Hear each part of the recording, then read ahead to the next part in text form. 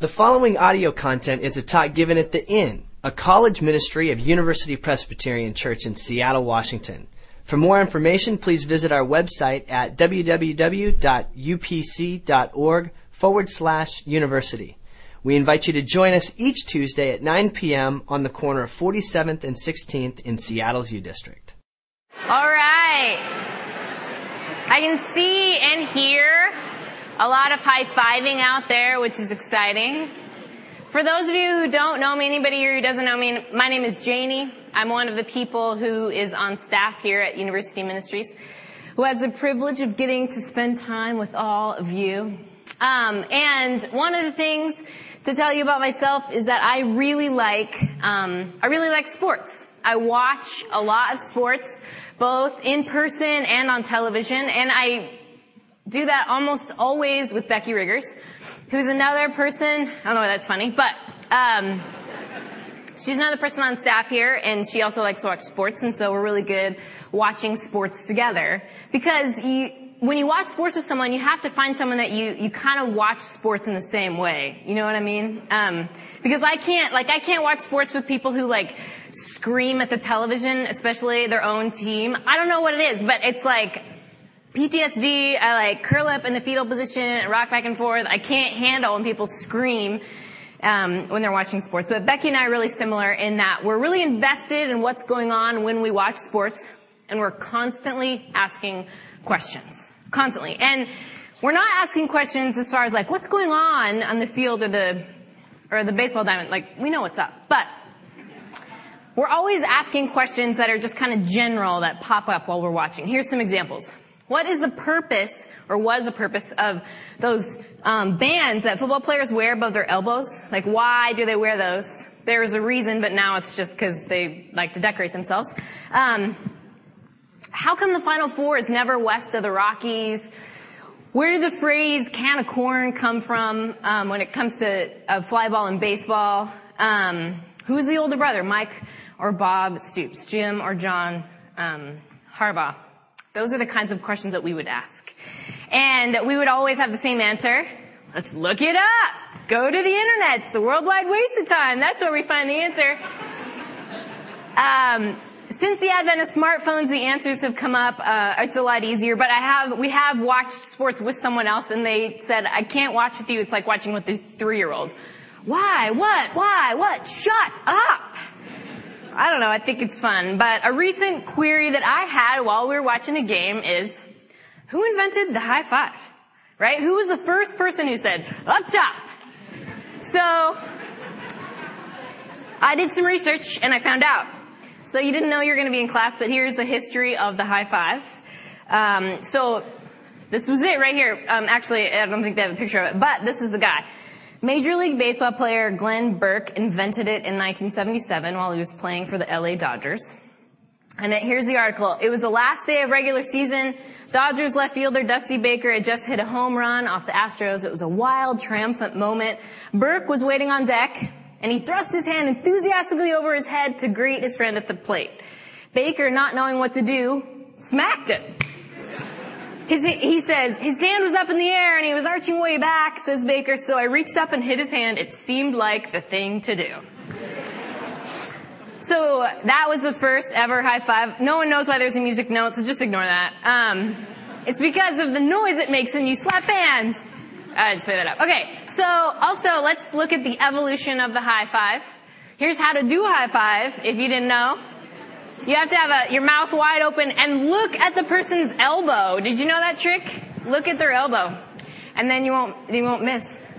So there's Glenn Burke and Dusty Baker. And then we moved on to the Bash Brothers, where they bumped elbows. They didn't hit hands anymore, hit elbows. So that led to in the 90s, a lot of bruised forearms.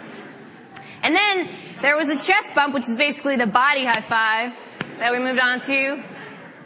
And now we have the hip bumps, and the celebration has got to the point where people are doing toe touches off the other people as they celebrate and slap hands and stuff. It's gotten a little bit out of control, to be honest. It's kind of ridiculous. But the point of these high fives They've evolved over time from the very beginning, and now the way that we do it, the purpose of them is to reach out in celebration, right? To reach out to somebody else and to connecting to someone else. That's the purpose of a high five. And tonight we are going to look at a story in Scripture that's all about reaching out and connecting, grabbing on to Jesus and what faith in Jesus can offer us. Now, if you've been here this quarter, you know that we have been doing a series through the book of Luke called I Belong. If you weren't here last week, you missed Ryan and I doing some pretty sweet 90s dance moves. Yeah, we pretty much killed it. So ask someone to demonstrate, that they can show you. But those dance moves showed us that we were insiders in middle school. Because let's be honest, we live in a world that is built up of insiders and outsiders. And we looked at how from the very beginning of his ministry, Jesus flipped that upside down. He said there is no such thing as insiders and outsiders. In the world that Jesus was creating, in the world that God created and intended for us, all people who have faith in Jesus are insiders. They're a part of the kingdom of God. And we looked at the story of the Roman centurion in Luke chapter 7, an example that showed us of someone who should have been an outsider who had great faith in Jesus. He was included as well. And we who follow after Jesus, who have faith in Jesus and the power of Jesus to heal us, we also consider ourselves insiders. We belong to Jesus. So as we look at the next chapter in Luke, I want to stop a minute and pray for our time here tonight. Spirit of the living God, we ask that you would fall afresh on us. We ask that as we reach out to you, that you would be present with us. I pray that in our midst tonight, we would know that we belong to you. We would be reminded that you hear us, you know us, and that you love us. I pray that the words of my mouth, the meditation of all of our hearts would be acceptable in your sight. In your holy name, amen. Okay, so we're going to look at Luke chapter 8, and it's actually two stories that are kind of intertwined together. And both of these stories have some really interesting parallels. There are things about them that are really similar and things that are really different. And it involves an insider and an outsider. So before we look, just a little bit of context.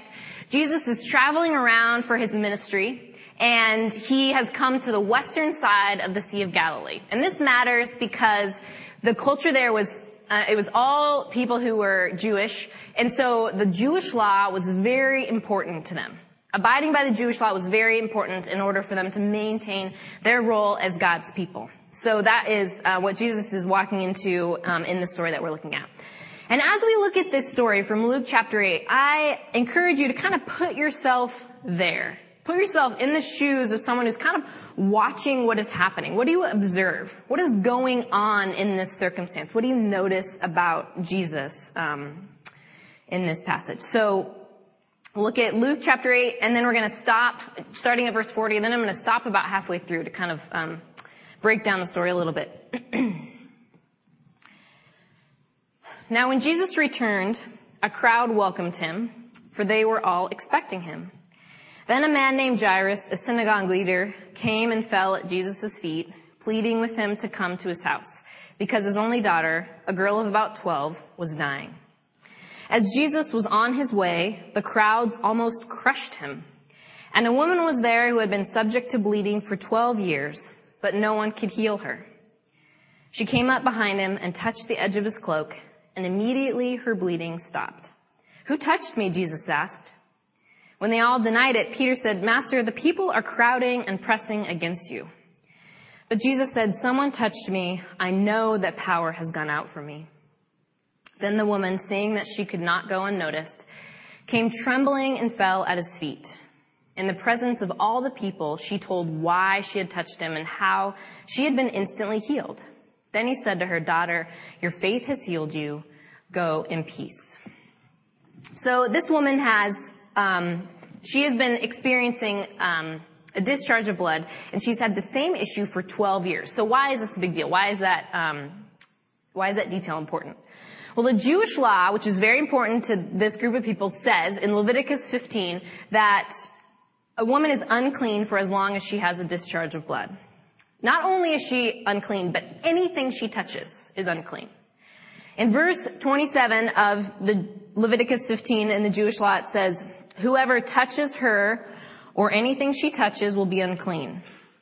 He or she must wash their clothes and bathe with water, and they will be unclean until evening." So what does that mean for this woman? Well, she is an outcast of society because no one wants to deal with being unclean by spending any time around her. So she does not belong at all. But beyond that, what really strikes me when you think about the reality that this woman is living in, no one has touched her in 12 years. No one probably has even stood close to her for fear of becoming unclean. She wouldn't have been allowed to go in the synagogue, in the place of worship. You can't go in if you're unclean. She would have been an outcast in her society. She wouldn't have belonged in her own home. I mean, that is crazy. And not only is she unclean, but she's a woman. Now you're thinking, well, duh, Janie. Yeah, she's a woman. What difference does that make? But women didn't really have much of a place in society, right? They had a place in the domestic setting, but outside of that, they didn't do much. They weren't really involved in the faith community. They weren't educated. So this woman is pretty much as low as you can get and still be considered a human being.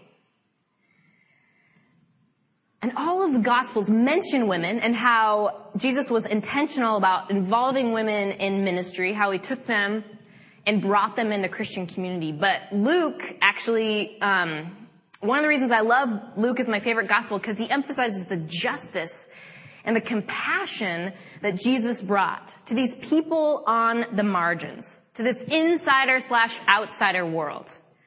Now, sometimes I think we forget this liberation that Jesus ushered forth in the world. I mean, we don't think about it because we pay lip service. Yeah, everybody's equal. Yeah, we should care for everybody in the same way. But we take for granted what Jesus was doing and what Jesus was saying was totally earth-shattering. This was completely different from what anyone else was doing or the culture they were in.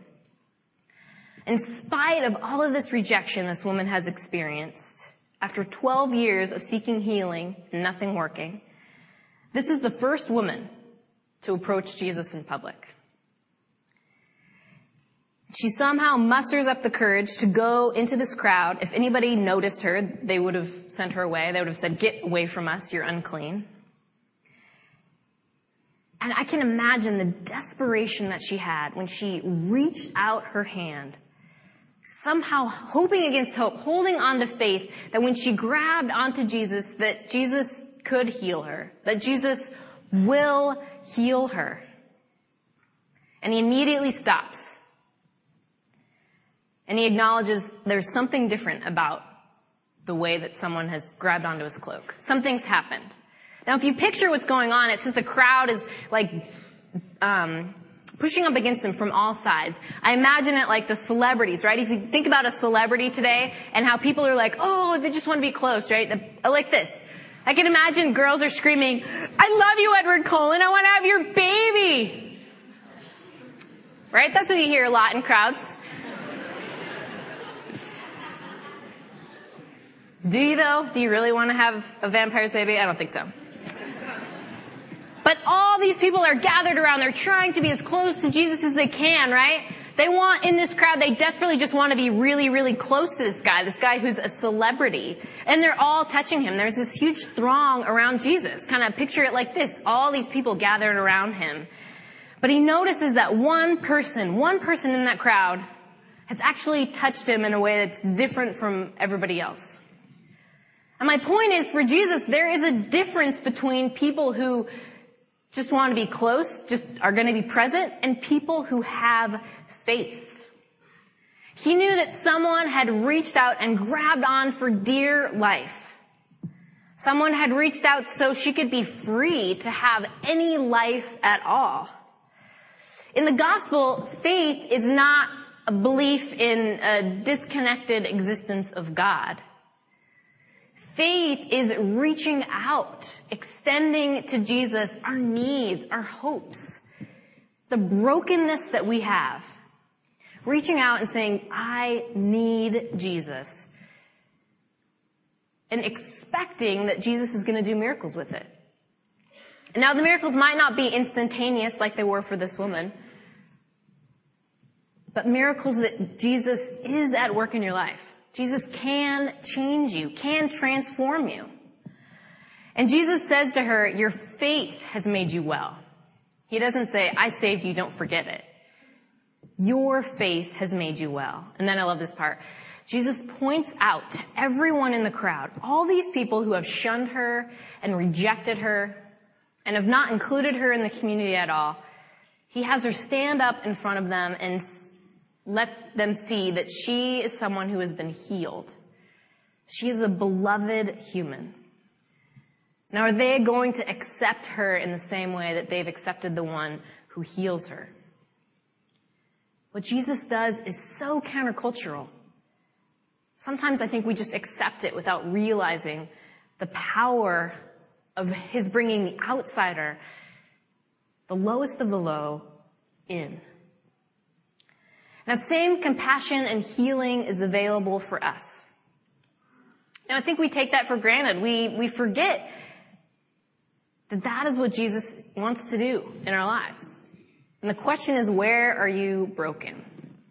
What are the places that you feel rejected, that you need to be released from? Even if you've had faith for a long time, there are probably things that you are holding back, that you are not reaching out, grabbing onto Jesus, acknowledging that he is the healing and the presence that you need in your life. It's the same compassion and love we see in Scripture, in Luke, the rest of Luke. If we continue the story, we remember in the first verse, this guy Jairus has come up to Jesus and said, he's a synagogue leader, and he said, Jesus, I need you to come to my house. I need you to heal my daughter. So this is a very different circumstance from the woman, right? The woman is an outsider. She would be an outcast from society, and Jesus heals her. And now this guy Jairus comes, and he is a religious leader. He is one of the most important people in this culture. He's socially, he's financially rich. Everybody would have loved and respected him. And he comes to Jesus and says, I need you. He's the guy that calls the shots in the town. So here's what happens if we pick it up in verse 49 of chapter 8. He says in verse 48, then he said to her, daughter, your faith has healed you. Go in peace. While Jesus was still speaking, someone came from the house of Jairus, the synagogue leader. Your daughter is dead, he said. Don't bother the teacher anymore. Hearing this, Jesus said to Jairus, don't be afraid, just believe, and she will be healed. So just like the woman, the concern is about Jewish law. Numbers 19 says that anyone who touches a dead body will themselves be unclean.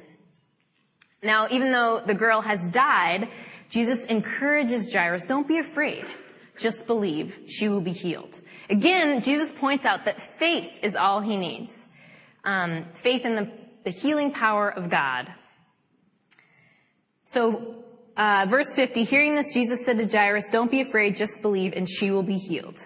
When he arrived at the house of Jairus, he did not let anyone go in with him except Peter, John, and James, and the child's father and mother. Meanwhile, all the people were wailing and mourning for her. Stop wailing, Jesus said. She's not dead, but asleep. They laughed at him, knowing that she was dead. Now notice Jesus clears out everybody except those that had faith. He keeps the disciples in there. He keeps the girls' parents in there. And these mourners, they were most likely professional mourners. So when someone was dying, families would hire mourners to come in to demonstrate how many people were upset that this person has died. So these professional mourners have come in, and so they've probably seen a lot of death. And when Jesus says she's not dead, they laugh at him. Yeah, right, she's not dead, she's dead. We've seen dead people, we know what they look like. And when I hear that laughter, what I hear is cynicism. Cynicism that faith can heal. And I think cynicism and negativity is something that's so prevalent in our faith, in our culture. How many times do we walk into a worship service, go to church, come to the inn, and our response when it's over was, I didn't really get anything out of it. I didn't really like the songs. I don't know, the sermon was too long, or it was too basic, or it was preached by a woman. Wait a minute. It didn't really do anything for me. Or we go to our small groups and we're like, I don't know, my core group is just, it's too spiritual, or it's not spiritual enough. It's too much this, or it's too much that, or it's not enough this, or it's not enough that. We bring that into so many of our faith experiences. What would happen if when we walked into a place where we're going to worship God, we actually said, okay, God, what do you have for me here? Where can I see you present in this place? Where can my faith grow? Because grace and truth, there's no room for cynicism and negativity in grace and truth. We allow that to judge how we look at everything in our lives. And so often it's how we look at our faith. What would happen if we asked God to be with us? Maybe we would worship God more. Maybe we would hear God more. Maybe we would trust in Jesus to truly heal our lives more. In spite of this cynicism, Jesus heals this girl in front of her family. It says, starting in verse 54, but then he took her by the hand and said, my child, get up. Her spirit returned, and at once she stood up. Then Jesus told them to give her something to eat. Her parents were astonished, but he ordered them not to tell anyone. So she's healed. He tells them to give her something to eat. I'd be hungry too if I spent some time being dead, probably. And then he does something interesting. He tells the family, don't tell anybody about this. Now this is kind of curious because with the woman, he brought her out in the public and showed everybody who he had healed. Now a lot of biblical scholars, they don't really necessarily know why Jesus said don't tell anyone. But it probably was connected to the fact that he was going to die and be raised from the dead. And Jesus didn't want the reason people came to see him to be curiosity. He didn't want it to become sideshow Jesus. Bring out your dead, get your corpse, line it up, bring it in, he'll raise it from the dead. Because Jesus came to change the lives of the living. He came to seek and save the lost, to heal the brokenhearted in this world, to bring the outsider in. When we look at these two stories, these intertwined stories, what do we see? What do we realize about Jesus?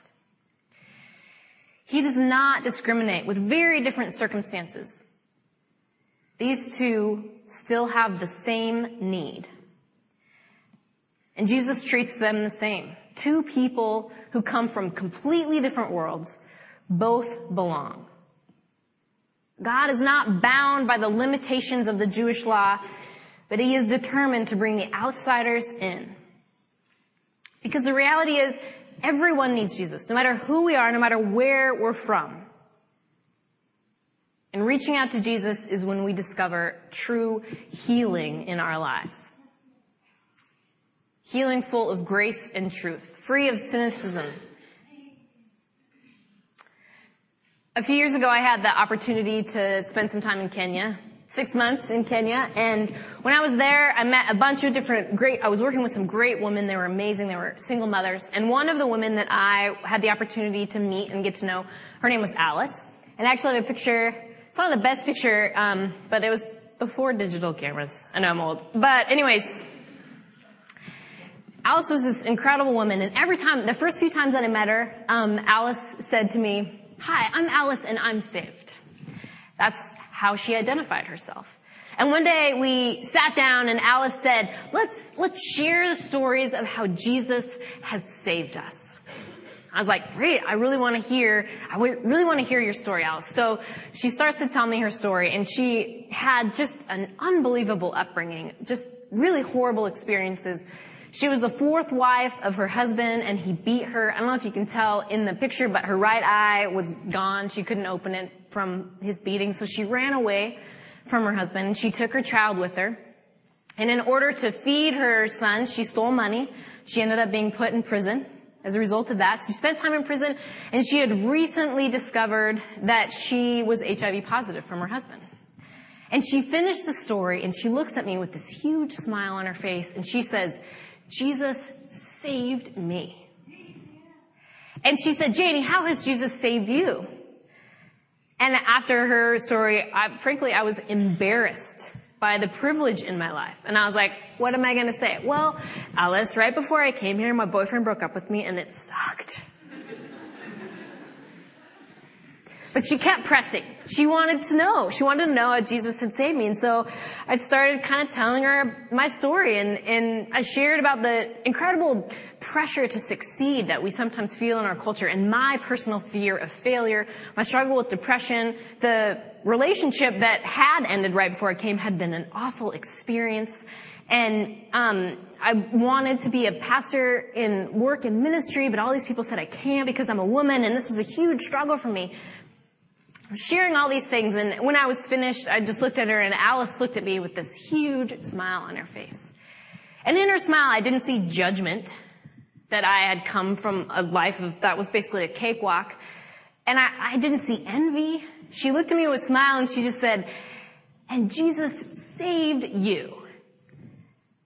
And what I realized in that moment is that I can't even imagine the horror of the life and the suffering that she had experienced. And the privilege that I had known in my life was beyond her wildest dreams.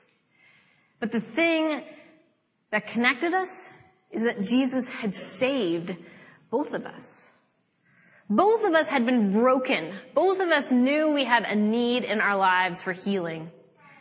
And we had reached out to God, who was right in front of us, and discovered that healing in our lives.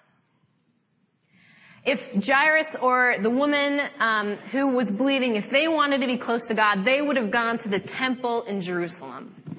And once they got to the temple, the woman who was bleeding, she would have been stopped at the gate. She wouldn't have been allowed in. She wanted to get closer to God because she was unclean. She could not come in. Jairus is a religious leader. He could have come in a little bit further. So he would have come into the gates of the temple, but once he got inside there, he would have been stopped. Because there was a place in the middle of the temple called the Holy of Holies.